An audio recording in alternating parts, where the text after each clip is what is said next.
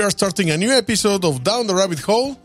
This happens to be episode 67. 67. Good grief. Yeah. How are you today, anyway, Rafa? I'm fine. How are you, Carl? I'm good.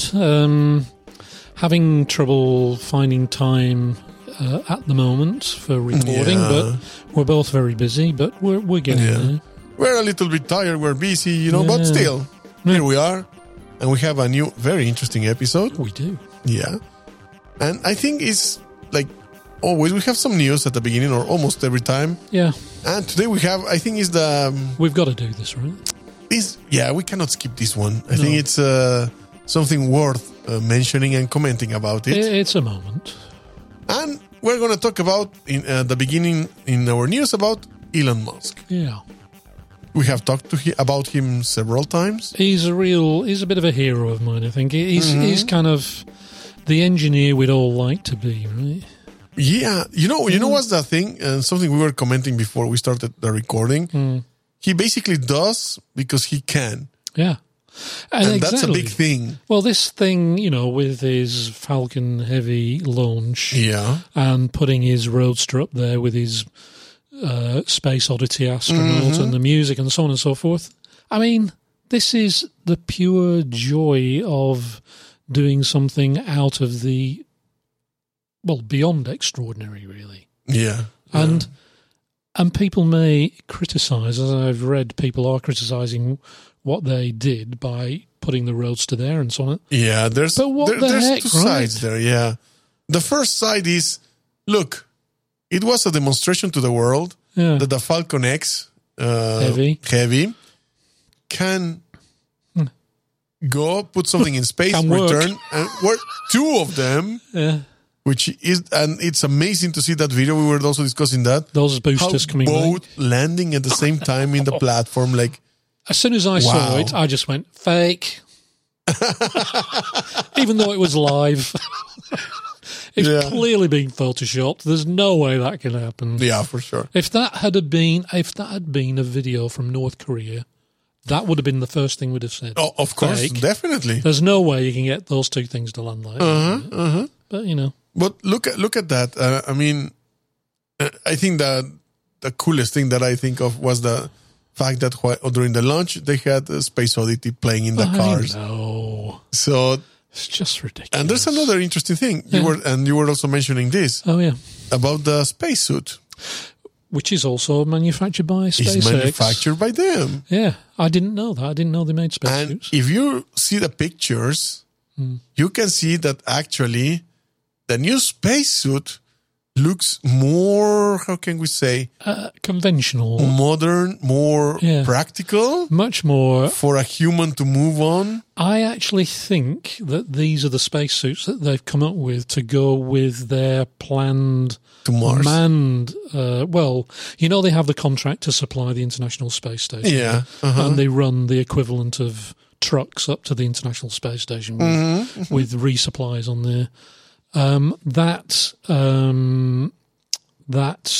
module, which I've forgotten the name of, but that module is meant to become a manned module, and it will take up to 7 astronauts in a very cool kind of, proper science fiction-y environment. Yeah. And it would not surprise me if the suit kind of goes with the... With the deal, yeah. With the deal, because obviously... They're kind of tailored to fit the seats, aren't they, and all that stuff. So looking at that suit, if that is actually the suit, I mean, it looks, you could say, looks like a biker's outfit, right? Yeah, definitely. Doesn't it? Yeah, and the color, what do you think about the fact that they chose cherry red? Well, that was the colour of his car. Do you think that maybe it what had are you to implying? Do with visibility? With what? Visibility. What about if you choose a black one? Well, it is fastened to a huge rocket. Yeah. That could be the giveaway. But I think I was saying to you that although something went wrong with the boost phase, it didn't quite go as they planned, and it's not got the orbit that they thought it was going to have. Yeah. I was reading just a couple of days ago that I think it's some astronomers or something I think it's Brazil or somewhere like that. They've forward track the orbit, and it's going to be up there for a while, about 1 million years, before it has a real chance of hitting anything. They think if it hits anything, it will either be Venus or the Earth. So before anybody starts writing letters to Elon Musk, which they did already, we'll be very lucky if there's anybody here to see it in 1 million years. So the way we're going, right? And what is interesting, though, is in about 30 years' time, or not about, in 30 years' time, apparently, one of its loops into the central part of the solar system of Mr. Musk's Roadster will actually dissect the orbit of the Earth and Moon. So it should be quite visible. But we were saying, if anybody remembers. That is there, yeah. And then, of course, the paintwork will have been damaged by them by a month. For sure. And no doubt people will be looking at it and going, see, I told you those Teslas were rubbish. Look at that paintwork. Yeah. Anyway. There's another thing that the other side is claiming about. The only thing he did is to contribute to the space junk. I know. I mean, for goodness sake, come on, we're trashing Earth, now we are trashing space too. Yeah. I mean, I don't know. I think some people have just had a fun bypass, True. And like I said, he does because he can, right? It's his money. Yeah. Well, his shareholders' money. But who's counting, right? Mm-hmm. I mean, when you I don't know whether you are aware of this, but SpaceX, the company's worth and its value is unbelievable. It's like $24 billion or something is what it's valued. Huge. And I know Tesla Motors is losing money like no tomorrow. In fact, they've just posted their biggest ever loss. I think it's like $400 million in a quarter. Right? Yeah. But SpaceX is actually got a very high valuation. So I don't know. I think what he's done has probably fired up a lot of young people's imagination. Yeah, I think that is a very interesting point. And it's only old people that are moaning. Right? Definitely. Right? I think it's better for certain people to get motivated, especially young people to get motivated exactly. to do something more. Well, it was the moon race that motivated that generation's young people. Yeah, definitely. To get into engineering, to get into aerospace. Look at Musk itself. Exactly. Well, he said he was inspired by all that. Right? By the moon. Yeah. Oh. So I think it was cool. A wonderful thing. Yeah, I think it was as well. And I think, as I said to you, it was a private venture. Definitely. And he had a bit of fun with it. And I think he's been quoted himself as saying, you got to have some fun, right? I think this was just the first step for his plan of Mars missions. Sending Congress into space. Yeah. That was funny. Yeah. So that was the news, yes. We were excited by it. And we have now the main topic today is... how can we... The title is funny, in a way. Shall I do it? Yes, please say it. Because it's my doing. Yeah. The title for today's podcast is Spermageddon. So, obviously, that's a made-up word. Yeah. So, what is today's podcast about? Well, it's really about that there is now evidence pointing to the human race becoming infertile within 50 years. Yes. Which is a bit of a... could be a bit of a showstopper, right? Yeah, but that makes sense with the fact that, for example, here we are living currently in the area of Transylvania in Romania. Yeah. And it has been announced a few days ago how, again, the country had less births and more deaths. The population were reducing something like 2% or more or something like that, yeah. And then with the, obviously, people leaving the country anyway to look for opportunities. The amount of deaths is still superior to the birds. It's in minus and the reduction keeps on going. So, and there's a lot of theories about this thing of becoming when will Romania infertile. When will Romania be empty then? I don't know. I don't think they did that projection, but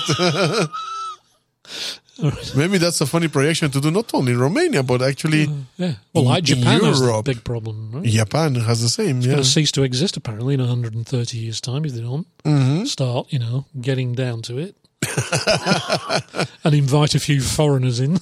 Now, I don't know if you have heard, but I've heard more and more also people saying that they can't have children, although they tried. Right. So well, apparently it's affecting, the research I did for this, it's affecting, on average, 1 in 5 couples. So it's, I don't know whether that has risen over decades, but it's significant. It's 20%, right? Yeah. I think I got those maths right there. Yeah. So, in the end, the topic of today is because it was announced in summer 2017. Yeah. From the Hebrew University of Jerusalem, the results of their research. Yeah, and their research was that male sperm counts have fallen by almost 60% in 40 years. It's a lot. That is a lot. And actually, there's a bit I've just realised I forgot to put in the notes, but I'll bring up at the appropriate point. But the lead author of the research, Dr. Hagar Levine, I think is his name, he said the results basically were an urgent wake-up call. And you may ask, well, how did they do that? How did they do that research? And basically what they did was they did what is called a meta-study, which is it's a study of studies, shall we say? Exactly. And basically they looked at something in the order of 185 studies of male fertility done between 1973 and 2011. Yeah. And this covered 43,000 men from covering North America, Europe, Australia, New Zealand. And the result of the 60% drop estimate is based on analysing that work. Yeah. And it is, I mean, to me, I don't know to you, that sounds like a big drop, right? Well, it's a lot if you consider... I suppose, that, during fertilization process... there's a lot of... There's not many get through, right? Yeah, exactly. I mean, and if you reduce the chances by 60%... It's a very competitive sport, getting to that egg, yeah, right? exactly. There's a lot of little wriggly fellas fall by the wayside on that. Definitely. What is it? A 9-centimetre journey, I think it is. Yeah. Which can be huge, but those... There's a lot of, sand pits and acid baths and... whatever in their way. Moats, I believe, and minefields. There's all kinds of shiny things to distract them on the way. Because, of course, the male, easily distracted by shiny things. So, I mean, it's something like in the kind of average event, shall we say. Yeah. You start out with something like 50 million tadpoles, all going for the finishing line. And it's something like 10 get there or something. And sometimes even less. Yeah, all the rest, are scattered along the way, either leaning on a wall, having a rest, or... Yeah, I mean, look at that number. It's from millions to 10. Yeah. It's a very... It's huge. That's a micro fraction of that. So, if you halve the number that start out on the starting gun... Yeah. I mean, that gets... Definitely has at the an far impact. end, right? Yeah. Because the error margin is obviously pretty small, right? I mean, it's significant, but I think. Once again, it reduces your chances. It does. And I don't know, as I said, in the research or reading I was doing for this, currently it's like 1 in 5 couples have difficulty, on average. I don't know whether that is growing or not. I'm assuming it is, but I don't know. But if we look at kind of like the background to fertility research, I think it's probably not too big a surprise to anybody that historically research into male fertility has kind of taken second place to research into female. Yeah, I think it had to do with some kind of a sexist I totally agree with that. attitude, yeah. It's a bit like, if men had periods, we'd find a cure for it, right? Yeah. We would, wouldn't we, right? There's no way we'd go through that every month. Yeah. So the thing is, with the fertility issues, for some reason we put all the emphasis on sorting out the woman's end of things, whereas apparently, and I read this in the reading I was doing, that actually when you look at analysis of fertility conception issues with couples, it's actually evenly split. It's actually 50-50. And yet all the research is on the woman. Yeah, because, I think it had to do with culturally how it was. It's cultural. And the fact that, how come the man is the problem? It has to be with the woman. Yeah. When effectively, like you said, it's like 50-50 chance. It is 50-50. That's what the statistically is the numbers. So it is to do with, obviously, where we have a world to run. Mm-hmm. This takes time. Yeah. When the wife has finished the ironing and done all the washing, she probably has enough time to pop to the old fertility clinic, whereas I'm busy in the office. Yeah. It'll be something like that. Looking at over time, all the attention has been on looking at the female side of things. Yeah. But what is actually happened there is that we've developed a deeper understanding of female reproduction, and variedly effective treatments have been developed, but that is not the case for the male.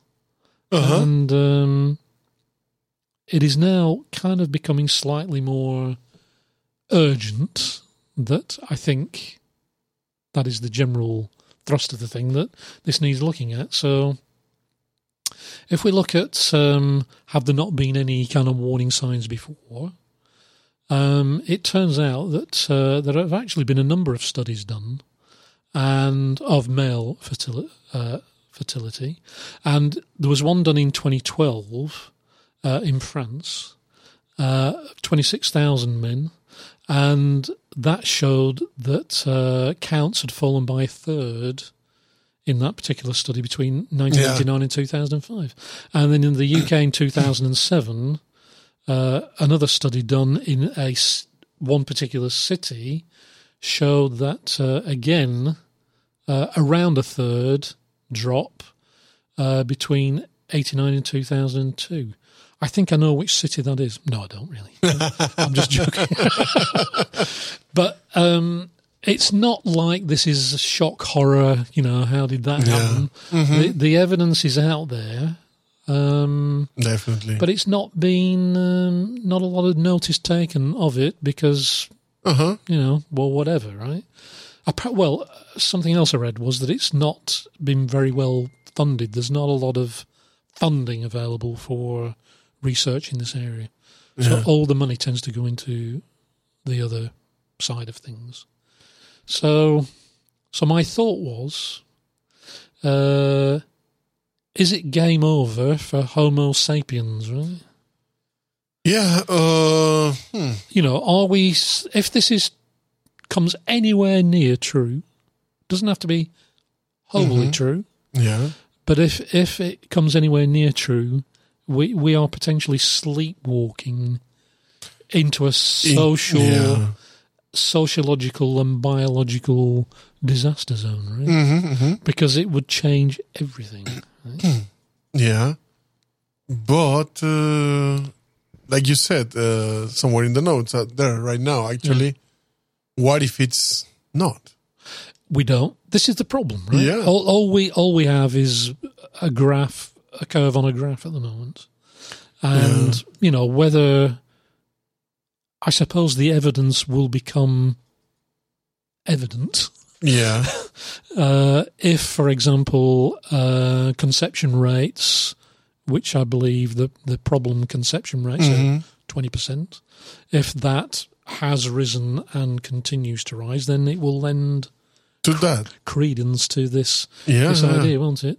And in fact, in 2017, the World Health Organization admitted that knowledge of male infertility was very low, and calls have been issued by the WHO for more funding for research to actually understand what's going on with male infertility. But it was kind of summed up, I think, by a lecturer, clinical lecturer, Dr. Sarah Martins da Silva at the University of Dundee, and she is a clinical lecturer in reproductive medicine and subfertility. And she said that basically we don't know why some sperm just doesn't work. Yeah. And we also don't know how to treat it. So this is the level of understanding. It's really like you said, because there has never been really a focus. No. Probably on it, like really get into it. No. And then you kind of think, well, what is behind it, right? Yeah. What could be behind it? And I kind of had a bit of fun with that, as you can see from the notes. And I thought, well, what's causing this steep decline? Is it North Korea? Is it Russia? I think it's probably Russia. They're responsible for most. The most modern, accurate, or actual answer would be Russia. But I think Russia, right? But the truth is that, surprise, surprise, nobody really knows. Yeah. Right? But there are a few suspects. So why don't we have a walk through those? Oh, okay. Just before we do that, just one bit I wanted to mention is that in my reading for the show was that whatever the explanation, it is not a natural process, because the velocity of change, the speed of the change, is way faster than any normal natural process. So there is something going on. Mm-hmm. And it's not, like how they argue about global warming. They say, well, actually, it's just part of a natural cycle of warming, right? Well, this is one of those situations where natural it's happening response. It's too quick. Yeah. It's just happening too quick. So there is a cause, but it's not yet known. Yeah. So, well, I don't know if maybe it's under a little bit, but I recall reading something about this conspiracy theory regarding the overpopulation. So because we're overpopulated. Because? Where the Earth is becoming overpopulated. Right. A way to reduce its population was to cause infertility at certain numbers. Also like a government conspiracy. Government's conspiracy thing that they are controlling they're doing birds. something. Yeah. Most likely with supplies. In the water. Right? Typical. Right. Yeah, that's a typical, water. Actually, strangely, we'll come to that in a minute. Okay. We'll come to that in a minute. Would you like to do the first suspect? Which I'm pretty familiar with. Well, I think we're all familiar with this one. The stress of modern life. Yeah. I actually look like that cartoon figure on the right most of the time, which is a very worried and disgruntled looking sperm. The thing is that it's true that nowadays, in most countries or developed countries, if you want to call it, the level of stress, I don't think we have reached levels before like this. No, I think we're... At all. We're still not finished, I don't think. I think so, because if you compare the lifestyle of people, I don't know, in the 60s or the 50s, compared to what it is now, people were more relaxed in the sense that they finish their jobs, they go home, they have, There's no way for the company to get hold of them. Yeah, they were still more relaxed in general about everything. Yeah, he had a private space. Yeah, right now, we live lives that have to be constantly... It's always on, right? Doing something because the society, the rules have changed, let's say, I agree with that. Of behavior. Yeah. You always are challenged. You always have to be doing something. If you don't do something, then you fall back. And I've thought about this a bit, and I like to think of the idea of the velocity of life. Yeah, right? Definitely. And it seems to me that the velocity of life in my adult life has increased beyond all measure. I agree with that. Yeah, I mean, definitely. I started work in the middle 70s. That is the 1970s, not the 1870s, for people who might be wondering. I'd just like to make that statement. So I started work in the mid-70s, and the work environment particularly has obviously changed beyond all recognition. It is not an evolution, it is a revolution. Right? And I think it extends into social activity, everything. So we're arriving to the point that we cannot really distinguish between the brain physiological and psychological. Your brain can't. It's built in, right? Yeah. So what do we do to the stress response? The typical, which is adrenaline. Drugs. Yes. The answer to everything. So your body releases adrenaline. And this affects you in a lot of ways. Yeah, some people suffer from blood pressure problems. The little fellas, right? Yeah, we come to the subject of today, that affects also the sperm production. The swimmers. They get affected. They get high on the old adrenaline. So, definitely a more calm lifestyle. They don't know which direction to go in. They become directionless. Yeah, exactly. They become, couch sperm. So lifestyle could have an impact. For sure. For sure. Stress leading to adrenaline rushes affecting you.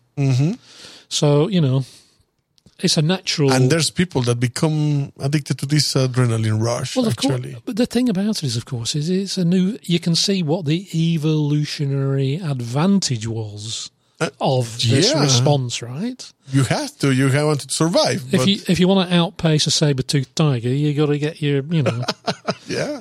So you can see where it's come from, but it's clearly in this circumstance, it's acting against the best, isn't it? So I've got an easy one here. Yeah. Another candidate for why the old wrigglers are short in numbers these days is basically poor lifestyle choices. Now, these are pretty obvious. I think you can probably guess it's alcohol, smoking, and obesity. Yeah. These are the three main impacts. If you do all three, well done.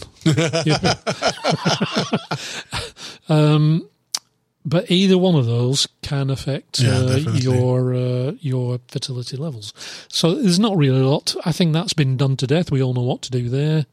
I actually titled this section "Poor Lifestyle Choices," also known as the result of doing things you like. Because, these pleasures, it's all double-edged swords, right? Yeah. Always. But many of those results come as a result of the first one.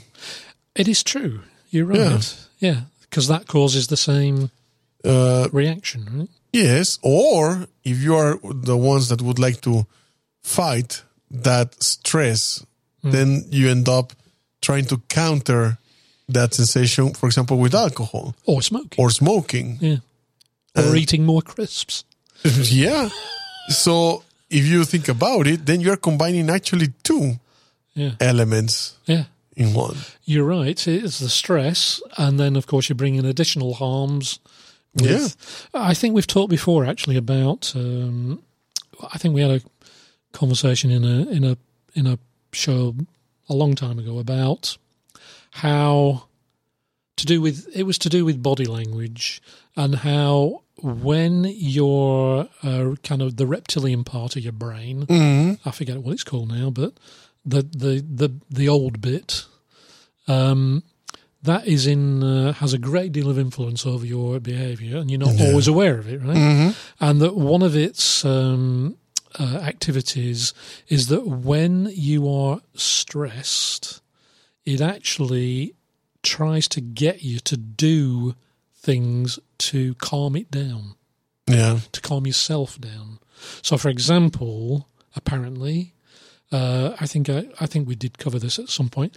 If you've ever noticed, maybe you could look out for this behaviour, but if you're driving and you are behind a car and you can clearly see the driver in front of you, this is an observed phenomenon, this, right?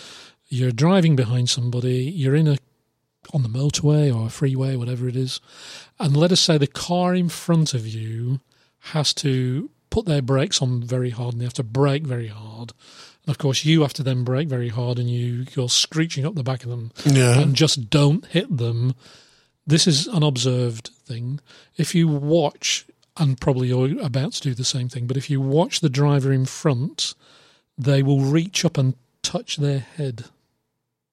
And it's your reptilian part of your brain telling you to caress yourself to calm yourself down. Right? Yeah, interesting. Yeah. This is observable. You can see people. You can see, and you see people doing it even in conversations where people get stressed and they start touching their faces. Right? It's the same thing, right? Interesting one, yeah. And this thing of, being stressed and then using cigarettes to... Yeah, is another expression of this same thing. Exactly, yeah. It's like self-medication, isn't it? Be it alcohol, whatever. Right? Yeah. And we have the third one, another one. Environment. The environment. This gets ridiculous. Yeah. Some of the examples we have here, for example, we have sunscreen. Yeah. And the reason is that the sunscreens contain endocrine disrupting UV filters. Yeah, endocrine being hormonal stuff. Exactly, right? Therefore reducing the production of sperm. Certainly affecting it, that's for sure. And another one that is, I read it and then I had to reread it. Yeah. Was the substances used when manufacturing non-stick frying pans. Frying pans. Yeah. The non-stick stuff. Exactly. That leaches, the chemicals leach into the food that you're cooking them. Doesn't say that on the label, does it? No. Yeah, you can imagine non-stick frying pan and small print at the bottom. Can using this infertility. Sperm counts may go up as well as down. So, non-stick frying pans, that was... Yeah, that was interesting one. And then these are all environmental factors, obviously. Yes, and then we have the other one, which is related to that conspiracy theory. Yeah, exactly. Estrogen in our waterways from the contraceptive pill. That's right. And apparently this is a big issue, right? Yeah. Because it's to do with, obviously, the ladies taking the contraceptive pill. And then, of course, they go to the bathroom. And then all that water gets into the water systems, and then it's processed, but they don't remove that. Yeah, exactly.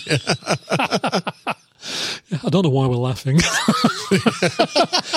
It's mild hysteria, I think. Yeah, probably. So the next one... Electromagnetic radiation from Wi-Fi routers. I know. So, our friends down there are being fried as we're sat here making the program. Right? They're being lightly sauteed in our bodily fluids as we sit here, right? So basically, Wi-Fi routers, which are everywhere. Everywhere. And obviously mobile phone You open your mobile phone and you can see all the amount of hot spots in the Wi-Fi routers around you. We're being sauteed in... Basically. Electromagnetic cooked in our own juices. We are, slowly.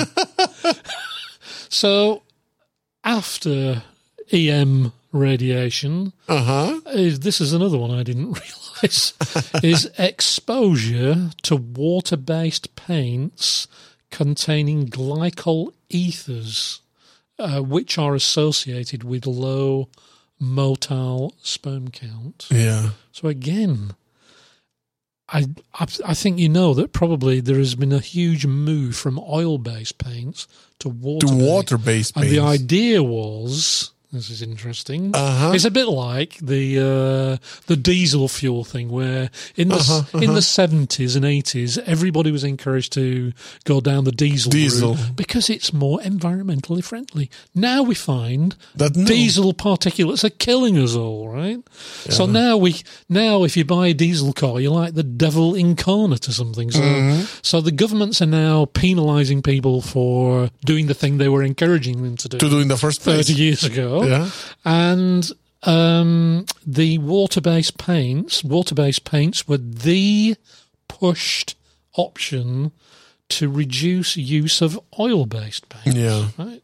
So now we're finding that water-based paints apparently are turning us all as men into ladies, right? Yeah. And the next one, we have chemical additives in food. Yeah. The list for that is longer than we care to think. Yeah. With all the ingredients that you will read in, I don't know if you have grabbed recently.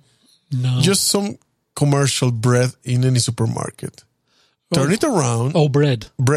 It comes with a pull-down list, doesn't it? And yeah, exactly. It comes with a list of, I don't know, more than 30 ingredients.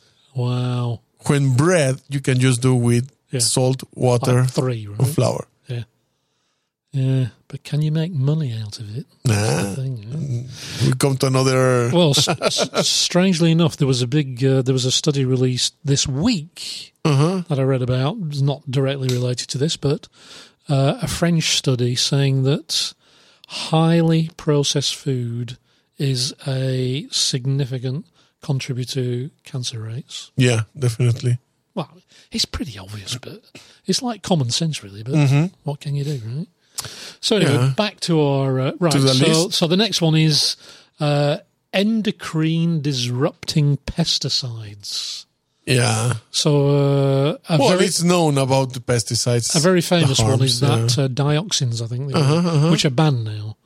Supposedly, yes. Supposedly, but apparently, that was very clear cut. So, for example, if women who were in their first trimester of pregnancy worked in agriculture where dioxins were being used, their children had low sperm count, or not low sperm counts, but what's the word? Damaged sperm. They didn't work properly. But interestingly, people who are exposed as adults don't have the same problem. It's the next generation. It's one of those jobs, right? Which, again, same problem ultimately, right? So, the next one. Pesticides is a big one. And there are still probably, like this thing that's going on with these nicotinides, I think they're called, that is believed to be damaging bees. Ah, yes. All that stuff. They're all very worried about the bees, which they should be. We're all great respecter of bees. But what's it doing to us, right? Exactly. Yeah, to us as well. We don't get a look in, right? We're too worried about the bees at the moment, which we should be. But So, the next one is just various industrial pollutants, right? Which, basically everything. Everything that is a result of an industry. Everything that comes out of a chimney or a pipe is probably not doing us any good, right? Or in barrels. In barrels. True. And then my favourite one is the next one. These are brilliant. These are called the gender bender chemicals, right? Yeah, actually, there has been a relationship between this type as well with obesity. Oh, really? Yes. Because, and we're talking about the phthalates. Phthalates. Yeah. And they are added in the plastics, or it's in the plastic. Yeah, like yogurt cartons. This kind of stuff. Exactly. That's a very typical one. And there was this theory, or there is this still around, that whenever you grab, for example, a plastic bottle or something that contains those, also generates you to have more appetite, so increases your chances of being obese and affects... it makes you hungry, I think. Stuff like that. It's a lot of things around. I know. So they're related with that and with cancer as well. Oh. Well, I'd be disappointed if it wasn't related to cancer, to be quite honest, because everything we have now. It's everything exactly. is right. What I found interesting about the phthalates, now I've known about this for some time, I'm sure you have, is that it's used it's very common in food containers and in wrapping. So like they call it saran wrap in the US. In the UK we call it cling film. Cling film. You know, the food wrap stuff.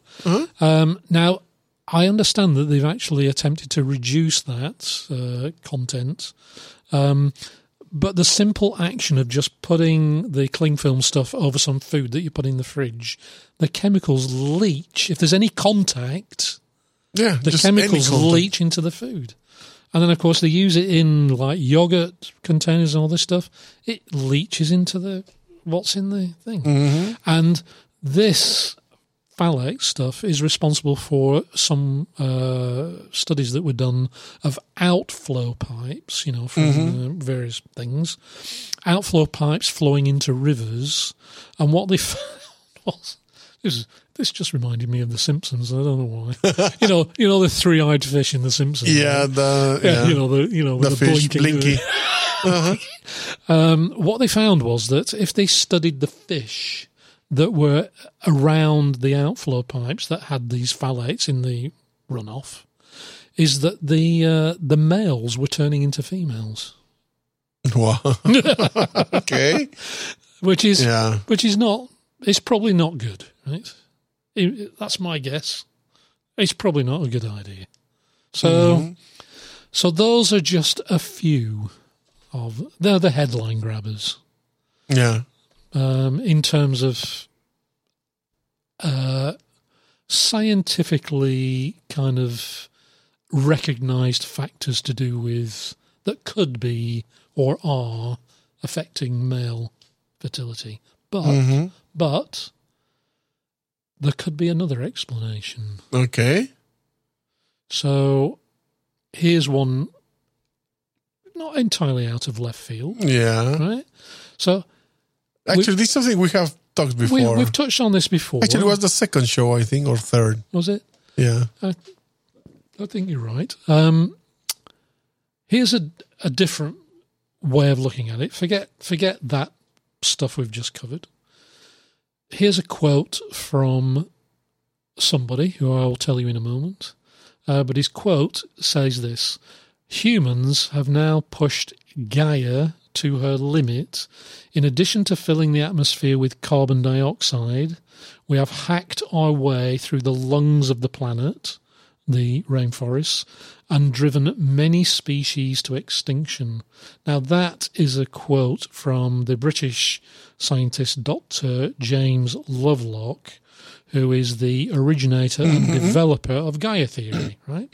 Yeah. And for those out there who are not familiar with Gaia theory, and I've actually got a first-hand impression that actually the current generation don't. It's kind of not on their radar, Gaia theory. But Gaia theory, which is, as I say, was developed by James Lovelock, proposes that the Earth and its natural cycles within its biosphere can be thought of like a living organism. Yeah. You know, like that Jedi once said in a movie, we live in a symbiotic relationship with Earth. Exactly. And within this Gaia concept of living organism, natural cycles can go out of kilter, they can go out of shape. Yeah. But when that happens, other cycles come into play to bring it back into balance. And the idea is, the Gaia hypothesis is that the Earth always attempts to achieve balance to allow life to prosper on the Earth. That is its thing, right? Yeah. That's what it's always trying to do. And so if we look at Gaia in that concept of optimizing the conditions for life on Earth, and that's not human life, that's all life. Dr. Lovelock has made a quite interesting kind of statement, and he said he said that he thinks that with global warming, environmental whatevers, that we're heading for a very warm world, a very warm Earth, where only the polar regions will be comfortable for life forms, and that eventually, he suspects, the Gaia mechanisms will actually bring things back into check, but it may well be too late for humans. Yeah. It's Planet of the Apes time, right? Something like that, yes. We discussed, I remember, in the second, third episode of the Down the Rabbit Hole about this. Was also called something like that, like Gaia thing. I think it was called The Revenge of Gaia or something like that, or Gaia, Mother Earth, something. Certainly, Earth itself has shown those cycles when there's a need of cleaning, let's say. Yeah. So by reducing... taking care of business. The viability, or the, how can we say, the living conditions to just the poles reduces the amount of people that could actually... that it could support. Survive and support, giving time for the rest of the Earth to cool down again and become... To fix itself, right? Yeah, exactly. A period of recovery. So maybe, just maybe, falling male fertility is Gaia's response to the harm we humans are causing to the Earth's biosphere. Which is something we mentioned at the beginning, overpopulation. Yeah. And the feedback mechanisms that are proposed in Gaia theory would suggest that a resolution to the impacts humans are having on spaceship Earth, as it's been referred to, would be to erode our ability to reproduce. So in a nutshell, cut the infestation back, problem solved. We being the infestation. Yeah. And so that is kind of it. Yeah. I have one thing that I didn't write down in case the NSA was monitoring my my Google Drive, is that I'd like to propose a conspiracy theory, if I could, just for 2 minutes. Yes. Okay, my conspiracy theory is really simple, and it joins together some completely disrelated facts into a meaningful whole. So basically, we may all be kind of concerned that there isn't enough urgency being applied to environmental change and global warming by the world's governments, certainly by the world's major governments, that not enough is being done. People are concerned about it. So what if the reason why there isn't all that much urgency is because at a high level of government, they're aware of this situation, and that what they're doing is they're looking ahead, and they can see that the population of the Earth is going to plummet within the time frames that we keep talking about global warming and blah, blah, blah. We keep talking about 100 years, right? We keep talking about 2100, right? And we keep talking 30 years to go out of the planet. Exactly. And these time frames are 50 years. So what if at the highest level of government, this is an acknowledged thing, that they're fully aware that population is going to crash, so they don't have to do too much. And it also chimes in with, why is it that in the last few years we've seen a huge increase in interest by major governments to do further work at the North and the South Pole of developing resources, we know that Russia's doing it, we know the US is doing it, other countries are doing it.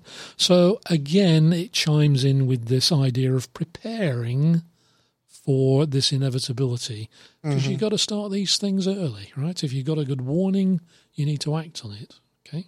So basically, conspiracy theory is there is a high-level conspiracy that knows there's going to be a crash in the world population, and that these other things that we're seeing are symptoms or telltale signs that they're acting on that knowledge.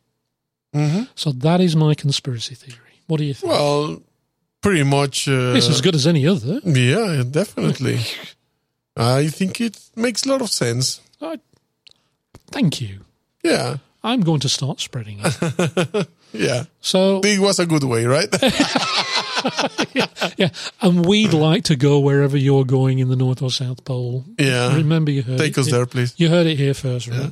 So I'd like to finish on that. So we can now do the books. The books. We start with a 1968 book written by John Brunner, Stand on Zanzibar. Yes. I think this is a classic. I think so.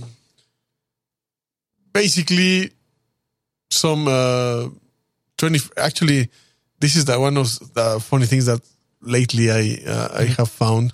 Yeah. You know, when people talk about the future in the old books, I know. They talk about the 21st century, you know.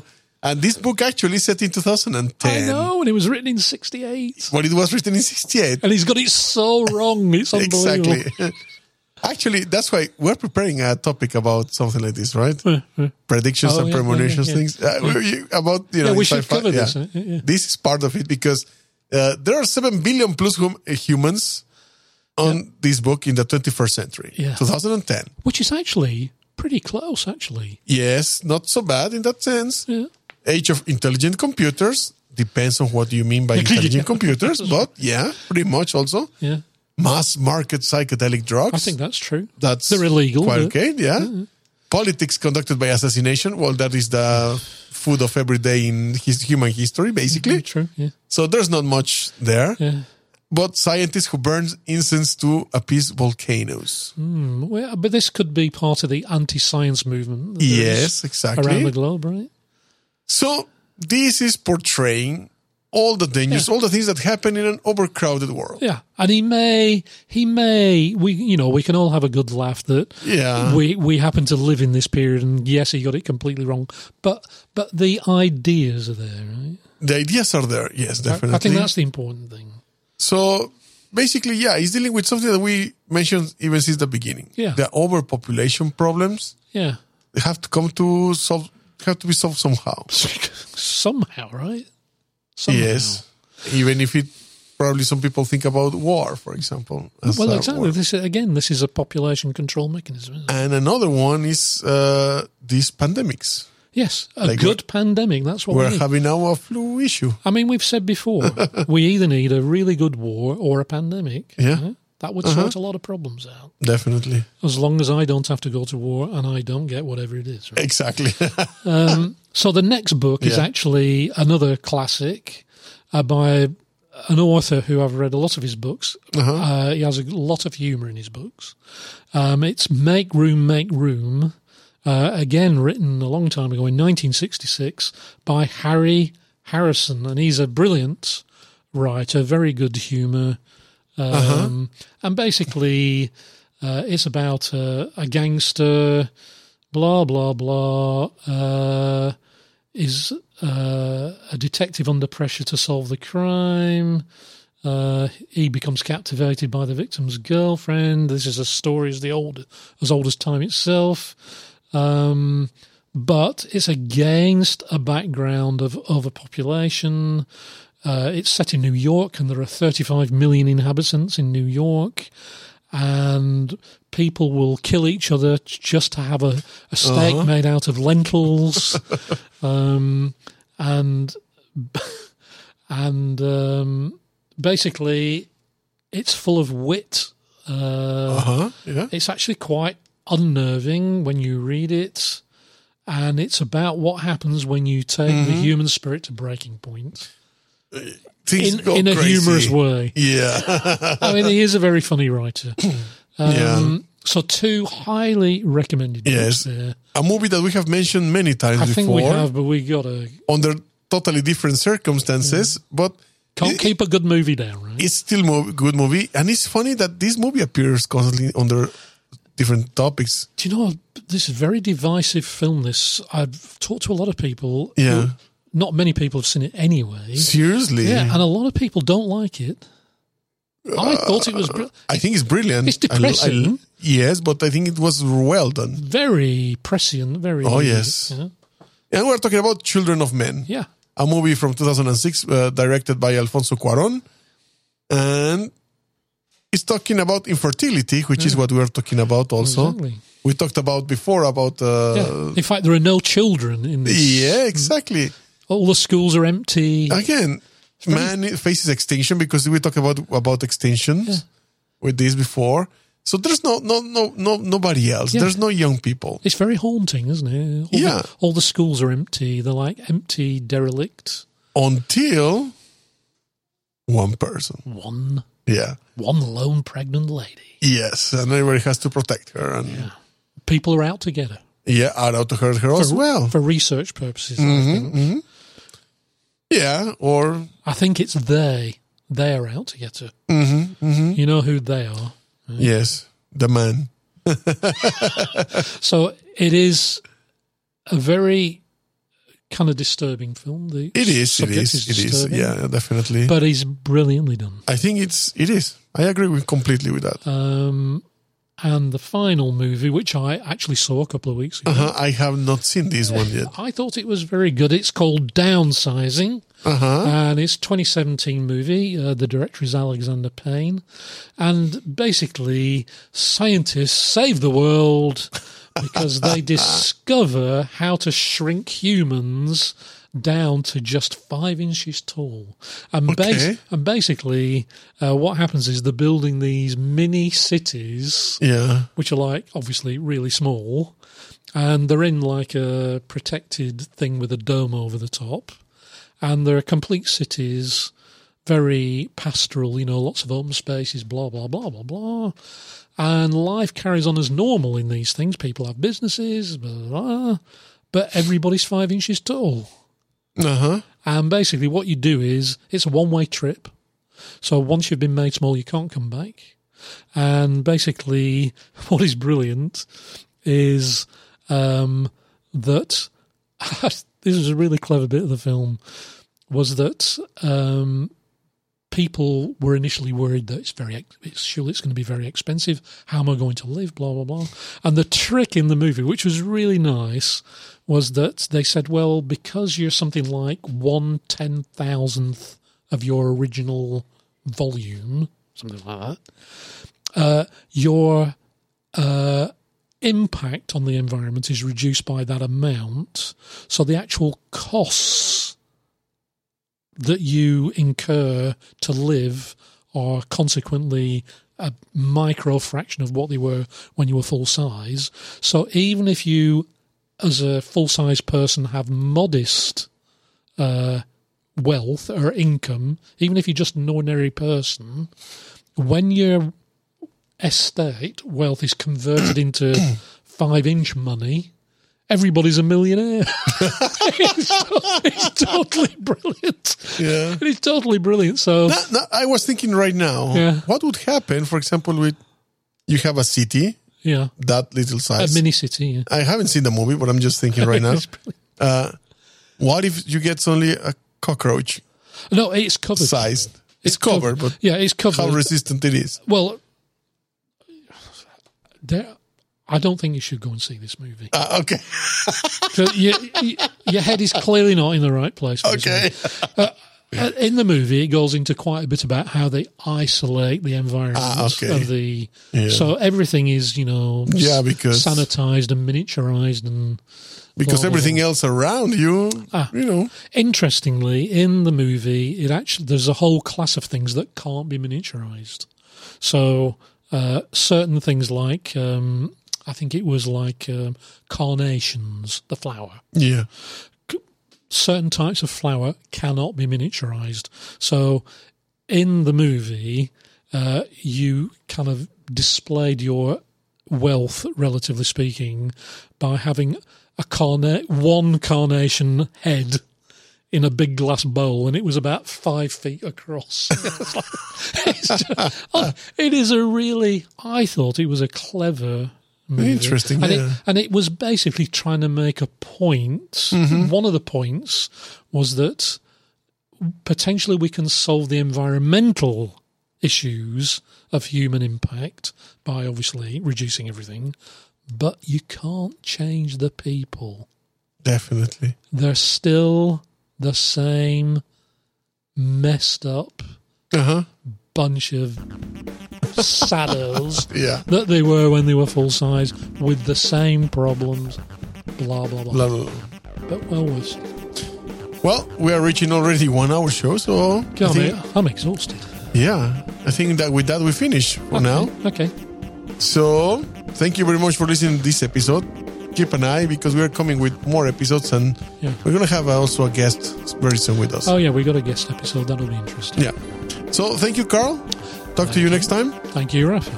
And don't forget to keep an eye on us in our feed and where we post all our info in the Facebook and so on. Thank you. See you next time down the rabbit hole. Bye-bye. Bye-bye. All names, sounds, logos, and other related items are owned by their respective trademark and copyright holders. This podcast is a production of Dark Mind Radio. Go to darkmindradio.com to find out more. All rights reserved. Dark Mind Radio 2017.